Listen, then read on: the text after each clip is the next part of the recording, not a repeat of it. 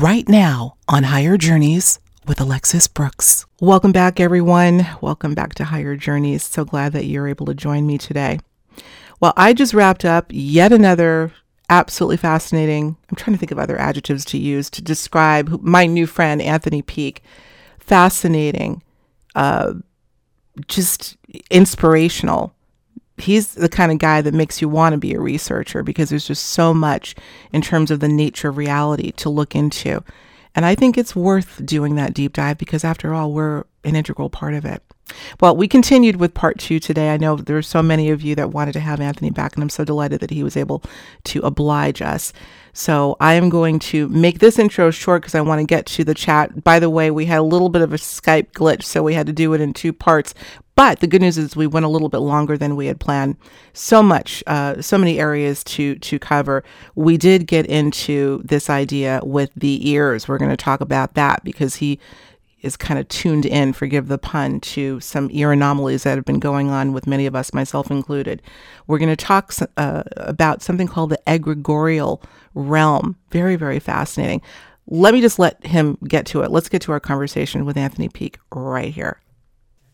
Anthony Peake, no formal welcome, I think, is necessary today because everybody knows who you are after being on Higher Journeys. Well, people know who you are anyway, but you've got a whole new slew of fans, and I am so delighted you're back with us for part 2. I don't know if you've had a chance to peruse any of the comments, which we're going to get to, but everybody's like, have him back for part 2. When I mentioned that last time, they really wanted you back. So I'm so delighted that you graciously accepted for number 2. So welcome again to Higher Journeys. It's wonderful to be back. I really enjoyed the last show. It was really, really good. I felt we only scratched the surface. So this is a wonderful opportunity. Yes. Absolutely. Yes. And I hope all is well with you and your family in the UK as we speak. Oh yeah, no, fine. We're in lockdown and everything else like everybody else, but no, it's fine. But okay. As we were discussing just before, it's gardening and everything else as well. Just keep everybody going. Absolutely, which is good. Gardener's World will give a clue to Monty Don and Gardener's World. Absolutely, we just found out that we have yet another thing in common, gardening. But that's not what we're here to talk about today. We're going to cover some things, Anthony, that both came up in comments as well as some offline conversation that you and I have had in the interim between our first interview and now. And one has to do with, and I know journeyers, you're going to love this because we've been talking about it. I'm going to call this broadly ear anomalies. Now, you brought up something having to do with something that you would describe as a Morse code. And when you brought this up, a sound that's replicating, it seems, Morse code in the ear. And when I heard you say that, I thought, aha, sounds like part of what I'm having here. I then listened to it and I thought, it's not quite that. But look, there are lots of, it seems, unusual sounds happening in people's both ears these days, more recently. And I thought we would start by diving into that. What's this Morse code all about that you're speaking of? Well, it was very strange. My wife was away on business. It was around about 7 years ago. And I woke up in the middle of the night and I could hear this very distinct Morse code sound. And it seemed external to me. It didn't seem to be part of me. Now, because I used to be heavily involved and interested in rock music many, many years ago, I used to go to an awful lot of rock concerts and everything else. And I do have tinnitus in this ear. So I know the sound of tinnitus, and it's quite distinct and it's continued there. It's a kind of a high-pitched sound. But we can touch upon this as well because this is an intriguing angle to that as well. But this was quite a different sound. And it was and it seemed to be distant. It wasn't close by. It was as if, you're hearing a sound from something making a noise many miles away and you're picking it up. Now, it was around about 3:10 in the morning when I woke up and I heard this. And it was so distinct that I got out of bed and I put my head out the window. And I could still hear it. And then I walked downstairs because I wanted to locate the sound because I just thought this is just most peculiar. And it was only when I was listening to it that I suddenly remembered that I'd been hearing this regularly for many, many years. But what I hadn't done was necessarily associated it. I hadn't maybe linked it because it was very much waking up in the middle of the night and hearing this. So I then listened to it and went back to bed, and it continued for about 20 minutes. And then it stopped suddenly. And I thought, very strange. Then the next night, I wake up, 3:10, no sound, and then immediately after 3:10, it starts again. And exactly the same period of time. And it finished after about 20 minutes, 25 minutes, and then it stopped again. So I thought to myself, this is peculiar. This is not, it is something clearly external to me, and it's something I'm picking up on. It's something I'm hearing in some way. Now, I then did some research on the web, and I came across a website by a lady called Sharon Barrett, who is an American lady. And what I did was I did a search, and I just did a search on Morse code sounds. And she had a website where she'd been tracking around the world people hearing this sound. So clearly it's not just me, and it was not just her, because many people hear it. Now, I started then doing some more research because I didn't want to let this go, because I thought this is just strange. Is it just subliminal, or is it more than this? Is it inside our heads, or is it outside of us? And I started to research, and I discovered that the sound that I was hearing is incredibly similar to HAARP, which is the high altitude aural, and I can't think what the other two letters are. Right. But it's to do with the original. It was the original Star Wars program that Ronald Reagan put in, and there's a whole place in Alaska that has this HAARP. And what they're doing is they're bouncing high altitude waves off the stratosphere and bouncing them back down again. Mm-hmm. Okay. Now, I thought to myself, but I'm nowhere near Alaska, so clearly it can't be that. So I started researching, and I discovered that in Norway, there is a HAARP facility. But even there, I was thinking, no, Norway's still too far away. And I was living on a place called the Wirral at the time, the Wirral Peninsula in the northwest of England, where I'm originally from. And I did some more research, and I discovered that there's a similar HAARP facility in North Wales, near Barmouth.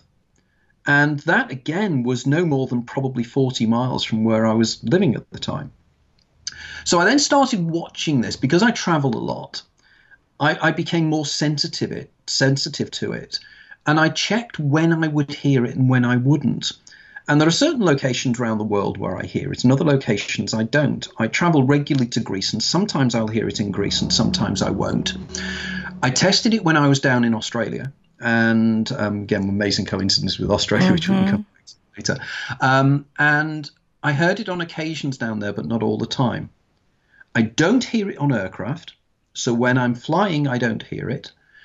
So clearly there is something peculiar going on here. And what it is, I'm not quite sure.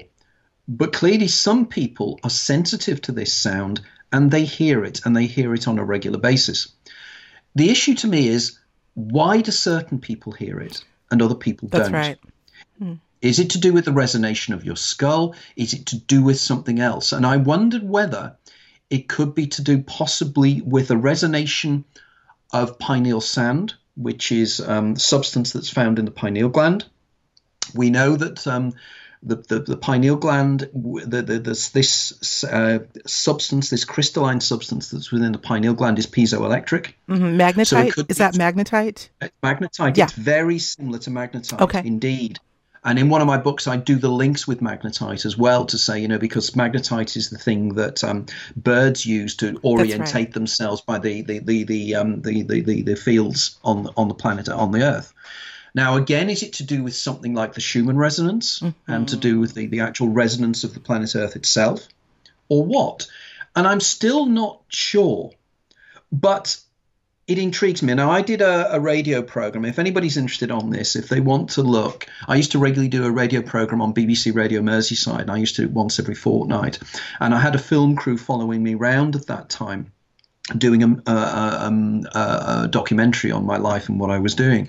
And they filmed me discussing this on live UK radio. And in it, they really did a very good job, because they managed to find for the documentary photographs of the HAARP facility, the various HAARP facilities, and they also managed to reproduce the sound of what HAARP sounds like. And it's what I hear. Is it it's really? Most definitely, yeah, it's profoundly similar. Now, I still hear it. I hear it less down here, because we're now down in the deep southeast of England, rather than in the northwest. I hear it less here, but I still do hear it. Now, I'm wondering again whether there are links here, because one of the areas I've long been fascinated with is tinnitus. Now, tinnitus, the research I've gone into suggests that tinnitus actually could be a low-level, continual seizure of some description happening in the brain, because it again seems to be, it's a continuous sound. Now, it could just be damage in the ear, which is possible, but it is qualitatively different to whatever this sound is. This sound is definitely external to me. And again, if anybody is out there, and Sharon Barrett would be delighted to hear from you guys if you're interested in this. I mean, she's a Facebook friend of mine and everything else as well. And I know that she's still quite fascinated by this subject. So there are these things that we seem to attune to, but not all of us. Not all of us, and that's a very key thing, Anthony. Well, I want to stay on this topic a little bit, only because so many of the folks that have been listening to the show or watching the show have been, for the last, I'd say, really concurrent with this new dynamic we find ourselves in, talking about, I'm calling them ear anomalies, because again, once I listened to it, I saw that BBC, that little clip, and we can maybe put a link for everybody under the show, in the show description here. And I heard the Morse code. I said, that's not what I'm getting. Now, I'll tell you, I've been talking about it with the Journeyers. For me, and I know what you say tinnitus, I pronounce, I have that as well, but this is clearly different. What I have been getting, Anthony, is what I would call, and what one of the Journeyers described as white noise, a white noise, sort of buzzing sensation in both ears. And it's happening as I'm speaking right now. It's been since about mid-February. It has been unrelenting for this period of time. It's 24/7. The only difference is in terms of the loudness, let's say. However, there is another sound that I've been getting, and this is when you said Morse code, it made me think this is it, but it's a little bit different. And I'm going to make the sound. It's a in one ear. And that has also been going on for, I would say, the better part of a year, but definitely the ear anomalies for me have been really incredible in the last several months, but for a lot of the people as well. So you bring in a lot of factors here. And I know many of our audience are familiar with the HARP facility, and HARP is still, as far as I know, very alive and well, and has a multiplicity of facilities across the planet. I don't know exactly what's happening right now, but that is a very interesting component that you bring in. You brought in the Schumann resonance, of which I have always been fascinated with, particularly in recent years. There seems to be these very anomalous fluctuations in the Hertz frequency of the Schumann resonance. So that's something worth looking into. You brought in another factor. You brought in another one that, and I think that they may be all related. What about the consciousness factor? Let's get into the consciousness factor. The real perplexing question is, are we dealing with an anomaly that can be explained with the left brain logic? Are we dealing with something that has an esoteric underpinning? Are we dealing with the intersection of both from your perspective? I think it's the intersection of both, because when you were talking before, again, I was reminded of another sound that I hear, which is a kind of a ringing sound which gets higher and higher and higher and then goes back down again. You know, it suddenly just occurs for no apparent reason. Just suddenly it will occur, and I will perceive it. And I've always wondered exactly what this is. Now, the question here, we need to, as I always will do, I'm interested in perception anyway. Perception studies has intrigued me for many, many years. And it is the issue of, we say that it could be something to do with damage to the ear or damage to the eardrum or anything else. But we've got to take one step back here and realize, what is the nature of sound perception? When we hear things, what are we really talking about here? And what we're talking about is sound waves. Initially, we hear because sound waves hit the ear, hit the cochlear, hit the eardrum and everything else, and they cause vibrations. But these are just vibrations in the air. They're not, the sounds we hear are no more external in the external world than the color red is. It's a very important point to make, that the brain converts those vibrations into a sound, which we then interpret as being a specific sound.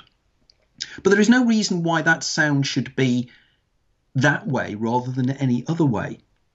And indeed, the issue will be that the brain then converts those sound waves into an electronic signal, which then travels across the brain and is then processed within the brain itself to create a sound, which is then presented to consciousness. Now, the question here is twofold. The first one is, how is the sound converted into something we hear internally? Because we're not hearing with our ear anymore. We're hearing with our perceptions. And then from there, we then have the issue of what is it that is doing the perception in the brain? What is the homunculus, the being inside the brain that is you and I within our brains? And how is that perceiving things? So, and it's a problem I have getting difficulty across sometimes, particularly with individuals who are very rooted in what's called the naive realism viewpoint of consciousness and the external world. People who are naive realists believe that there's a one-to-one relationship between what you are perceiving, what your brain is presenting to you as the conscious observer in your head, or wherever you're likely to be located, there's no even proof you're inside your head, to what the external world is really like. And I use the analogy, for instance, the color red.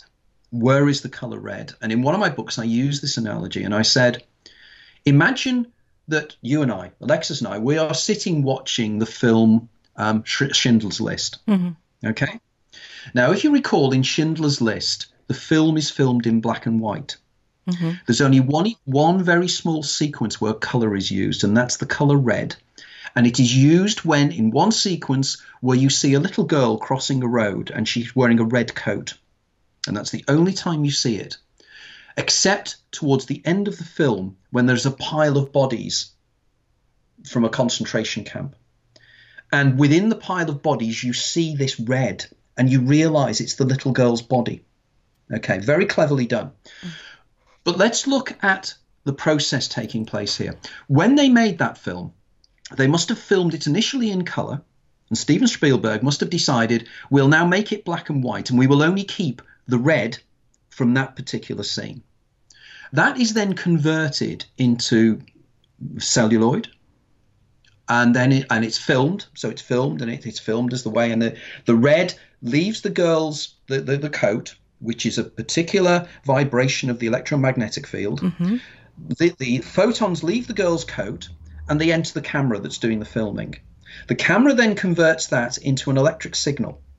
The electric signal is then converted into film.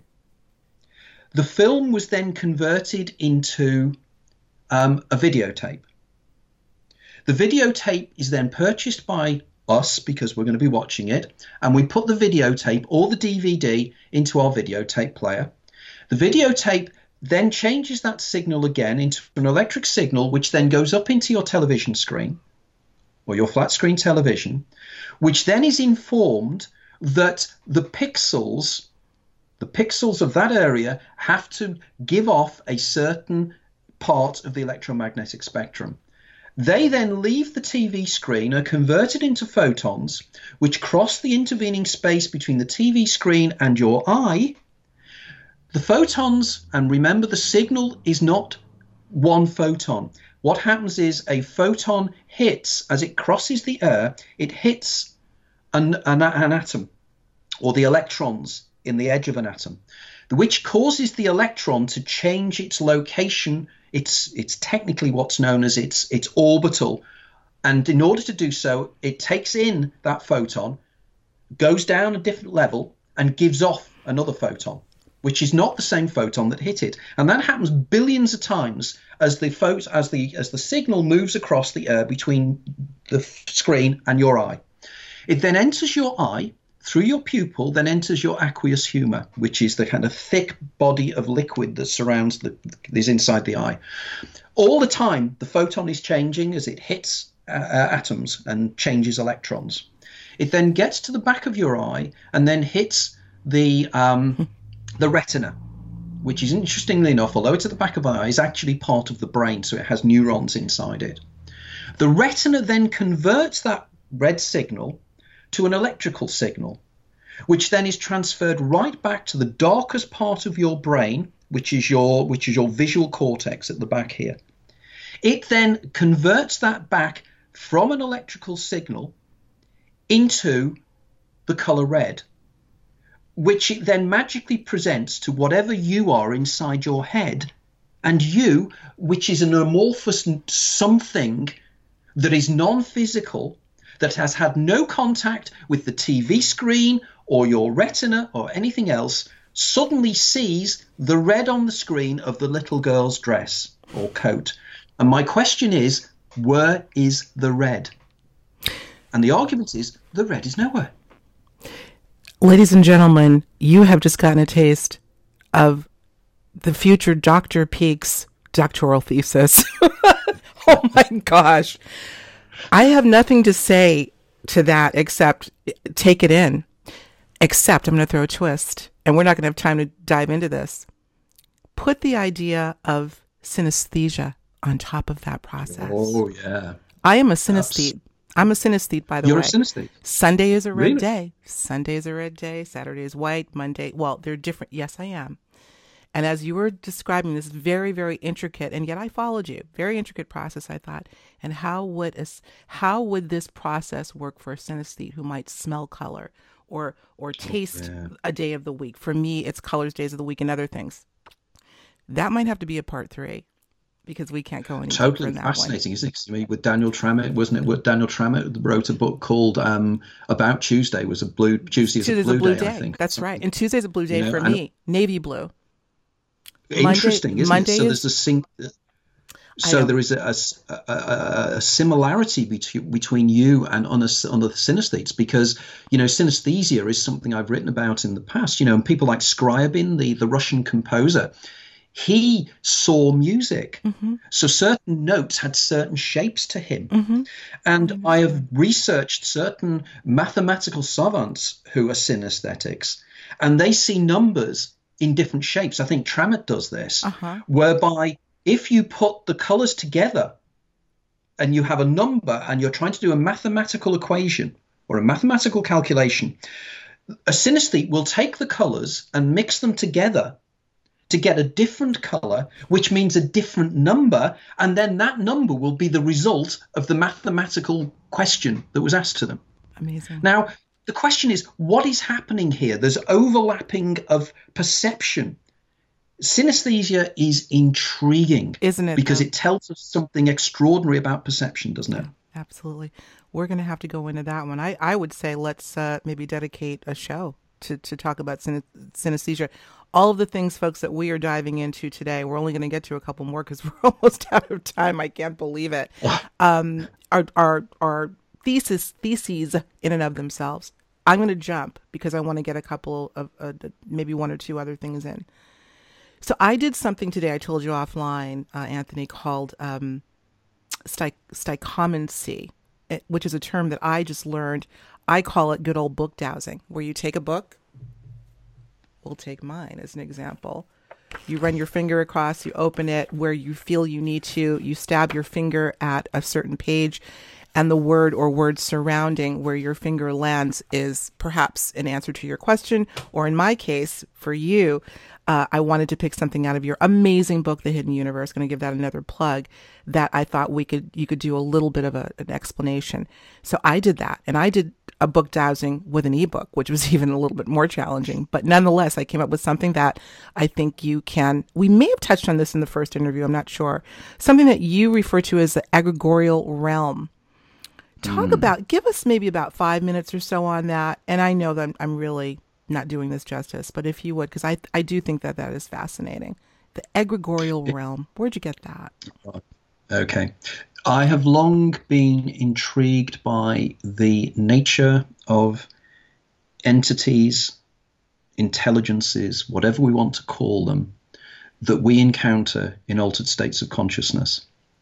Now, I define altered states as consciousness of anything from lucid dreaming to out-of-the-body experiences to near-death experiences. to experiences facilitated by entheogen substances such as dimethyltryptamine and LSD and magic mushrooms. Also entities that people experience when they are in shamanic traveling. Entities that we seem to hear voices under certain circumstances that seem to manifest and seem to be giving instructions.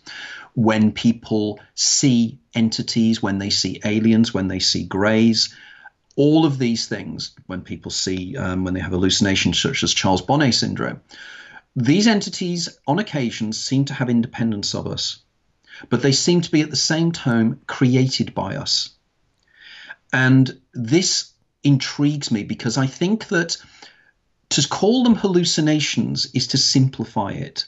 It's again what I call the label theory of science. The label theory is, do you remember in the Old Testament when Adam and Eve were given the animals of the land, and God turned round and said, I will give you power over these animals by allowing you to give them names. Now, this is what science does now. It decides that there's something it doesn't necessarily understand, but it will give it a label. And by giving it a label, preferably Latin or Greek, it gives them power to pretend that they therefore understand what it is. I give an example of this, the term any illness like idiomatic epilepsy.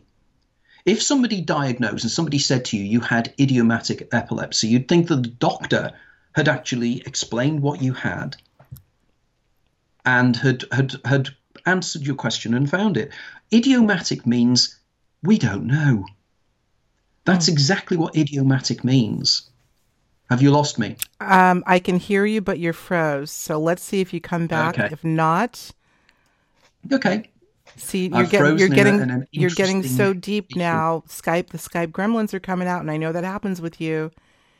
It does. I tell you what, we're going to take a quick break, guys, and I'm going to call Anthony Peake right back. So, Anthony, stand by. I'm going to call you back. See you in a minute. If you're enjoying this episode and want to get more conversations about all things intriguing, inspiring, and unusual, be sure to subscribe to Higher Journeys on YouTube. And once you do, don't forget to hit that notification bell to receive an announcement as soon as a new episode is posted. And now, back to our show. Okay, folks, we're back. Yep, the Skype gremlins are at it again, but not to worry. We're back. When the computer fails, we have our phones. So here we are for the remaining minutes. Finish up your thought. It's not liking me discussing the egregores. Yeah. They clearly don't get on very much.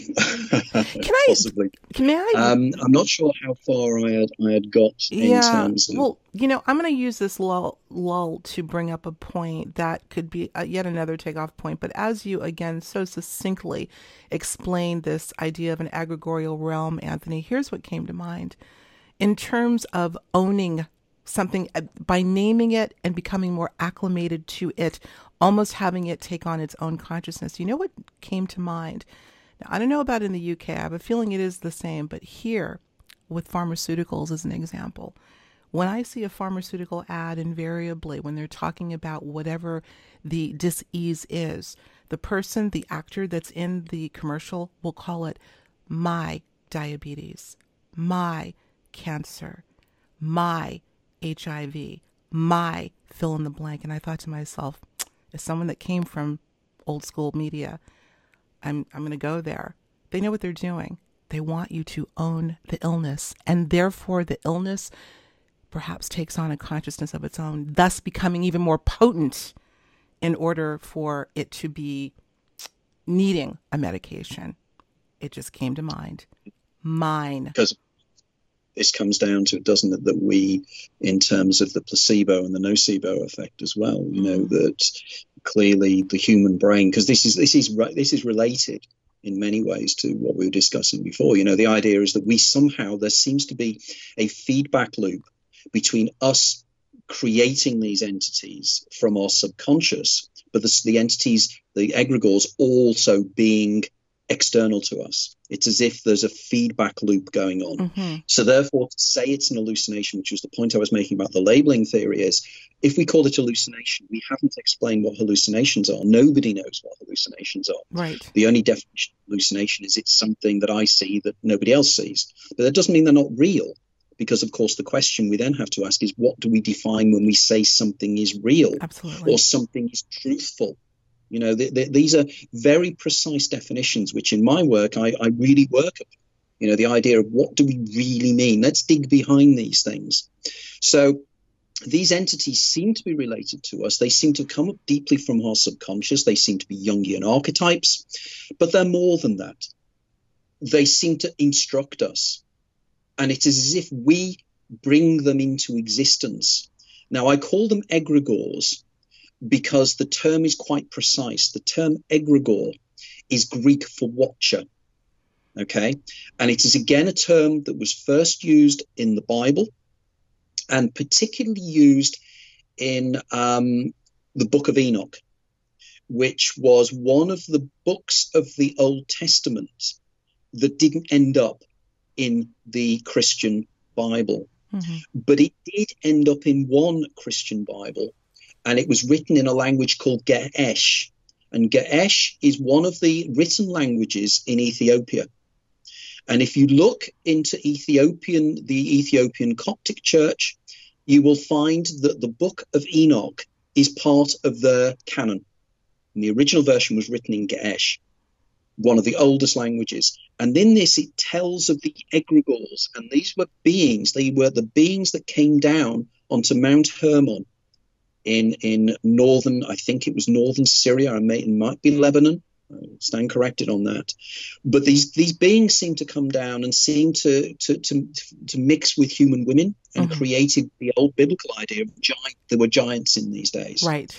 But to me, there is more than this. So I've taken this term egregorial because what then happened was magicians and people of the occult following in the 13th, 14th, and 15th centuries and into the 16th and 17th started to develop something called Enochian magic. And Enochian magic was using the Book of Enoch to create and bring into this existence thought beings, things that are called servitors, beings that you can manipulate and you can use as your servants. Tulpa. Now, again, John Dee, who was a very famous English magician, was heavily involved in this. And in my book, I have a whole section on John Dee and Edward Kelly. Mm-hmm. The two of them created these egregores from the Book of Enoch, which then carried through to Aleister Crowley and the work that Aleister Crowley did in terms of his book, and his Thelema ideas.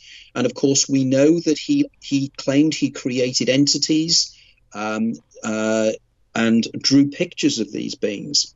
Now, I think that we need to look into these in a far greater detail.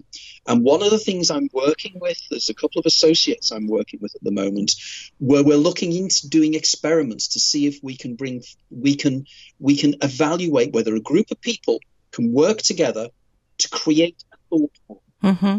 And whether that thought form can then be picked up by a group of mediums elsewhere. Mm-hmm.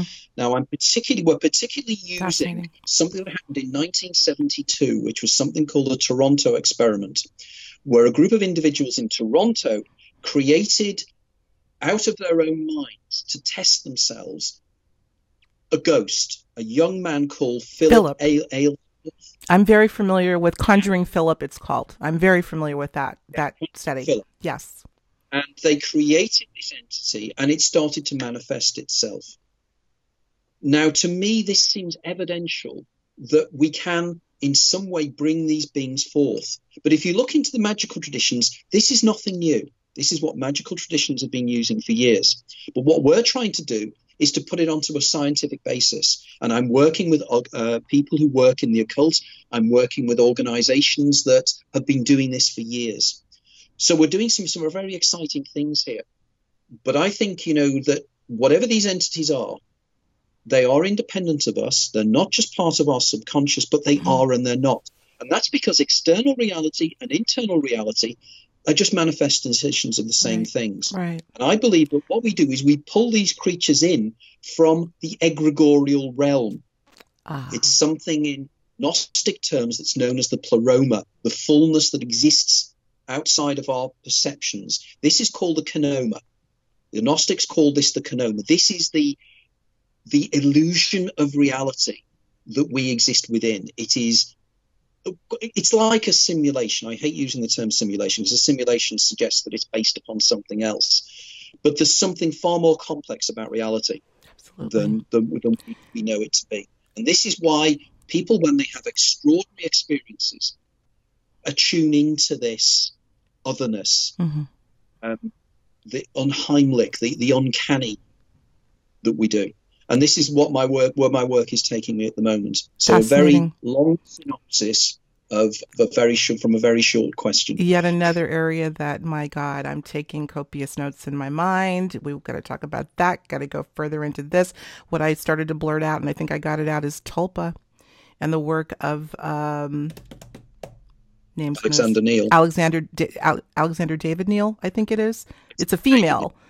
But yeah, since I learned about that from the ancient Tibetan culture, I have been fascinated. We're going to have to because we still have to do our Patreon after show. I may have to keep you for a few extra minutes because the gremlins got in the way. Can you hang out maybe a little past the hour, just a little bit, because we got to get this in. That's fine. Okay, awesome. Listen, really quick, I have one more. I'm going to be able to get one shout out comment from someone because they wanted so desperately to get, if we can get a maybe 1 minute answer to this. I'm going to read this comment from our last show. This lovely journeyer, her name is Leslie Joanne Elliott Holt, long name, who says, Alexis, the last interview with Anthony was spectacular. When he comes back, can you please ask him to explain the cheating the ferryman more? I'm not quite understanding the repeating or reliving aspect. Can you give us a little teaser taste as to what that is? And thank you for your comment and question, Leslie. Yeah, thank you very much, Leslie. That's a great question. Cheating the ferryman was my original concept. The only peer-reviewed academic paper I've written was actually called Cheating the Ferryman, which was published in the Journal of the International Association of Near-Death Studies way back in 2004. But in simple terms, as anything can be simple, Cheating the Ferryman is my particular take on human immortality. The idea that we can be all immortal. And it is all to do with time, and it is all to do with clues that we get from something called the Moody traits, or the Grayson traits, which are the things that people report when they have near-death experiences. And I argue, without going into detail, we can do it at greater length at some time in the future, but I suggest that at the point of death, something very peculiar happens to the human mind. And what it does is it's flooded by particular neurotransmitters, particularly, I think, either glutamate, and my latest research is suggesting probably endogenous dimethyltryptamine. And what this does, it brings about a slowing down of time. You start to slow down, your perception of time starts to slow down, whereas relative to somebody else, you die. But relative to yourself, you exist in smaller and smaller bits of time. Now, many of you will have had the experience when you've been involved in a car crash or an accident or you've fallen or whatever, where time seems to just dilate. Now, that's the glutamate clicking into your brain. Now, the one thing, I wrote a whole book on time perception called The Labyrinth of Time. And in that I try to get across the idea that time is subjective. Now, imagine a scenario whereby in the last second of your life, you fall out of time. So relative to your position, the last seconds of your life can last 70 years. So in the last second, lasts 70 years. And in the last second of that second life is another 70 years and another 70 years, as long as you want it to go on for. So what do you fill that time with? Well, in near-death experiences, one of the Moody traits is something that people turn around and say, my life flashed before my eyes. People say this a lot, I saw my whole life like a video film. I take this and I argue in a real death experience that you experience a past life review, but literally in a minute-by-minute recreation of your past life, which effectively means that at the end of your life, you'll live your life again and again and again. This explains déjà vu. This explains precognition. This explains so many experiences we have. But the difference is that I suggest that when you live your life again, it's not like a movie. It's drawn up from the Akashic field, from the Akashic record. In fact, every outcome of every decision you make is already encoded within the 0-point field. And again, I do the quantum physics of this if anybody's interested. So in which case, it means that every decision you make is like what Borges called the garden of the forking paths. You go on a different path and a different path, and you follow a different route, as you do in a computer game. When you join a computer game, third-person computer graphics. Now, the difference is that when you live your second life, at the end of the first life, human consciousness splits into two sides, what I call the eidolon and the daemon. The eidolon is the person that lives life as we do. We're unaware of the fact we lived our lives before. We're unaware of the fact we will live our lives again.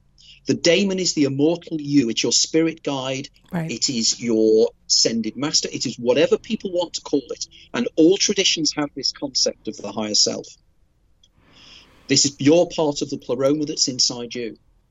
That is your spirit guide, and it's your spirit guide that moves you through each life as your game player to make sure that you don't make the mistakes you made last time, or more importantly, do make mistakes in order for the game player to actually explore what happened had you married Joe or Fred, or you decided to emigrate to Australia, or you decided to go to university or go to a different university. All these are already encoded within the 0-point field, within the information field, the data field.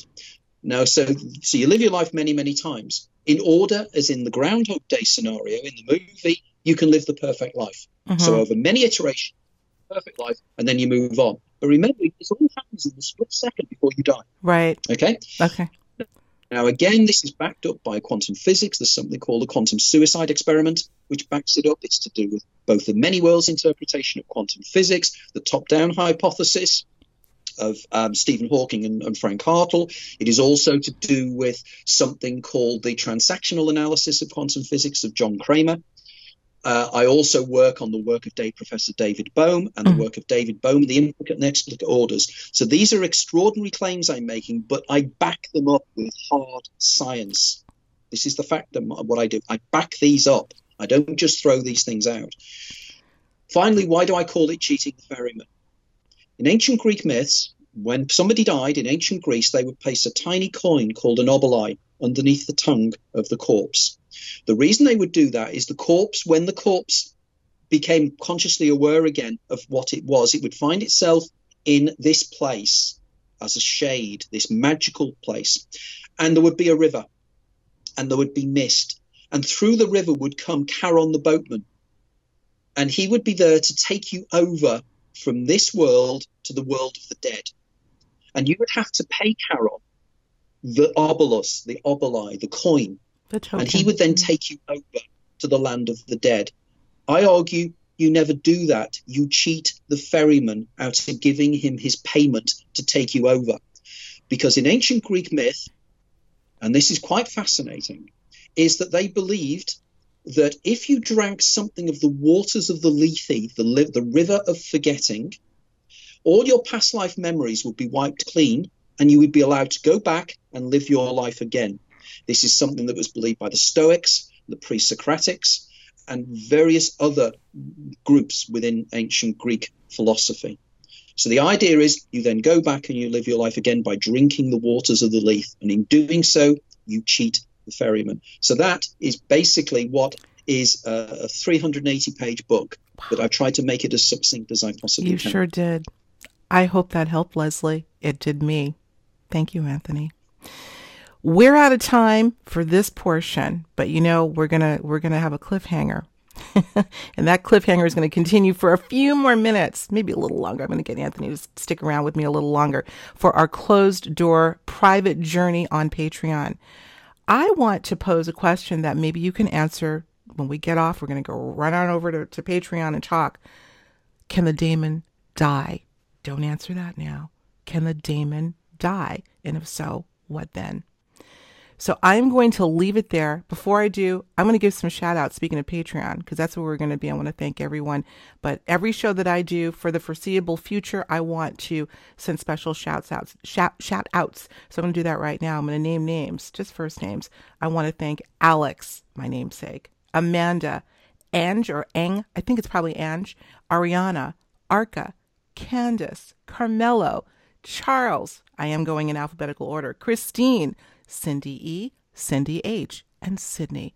Thank you so much for being a part of the Higher Journeys Patreon. We hope to have more of you. I know you're going to want to listen to this conversation that we're going to continue for a few more minutes over on the Patreon channel.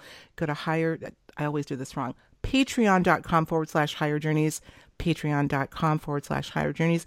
Get in on the after journey and the private journey with us.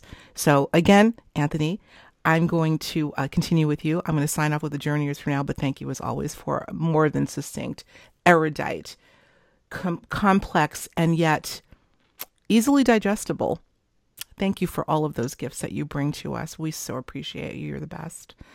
All right. We'll see you soon. And we'll see you hopefully on Patreon. If not, we'll see you next week. Thanks, everyone. I love you. Bye now.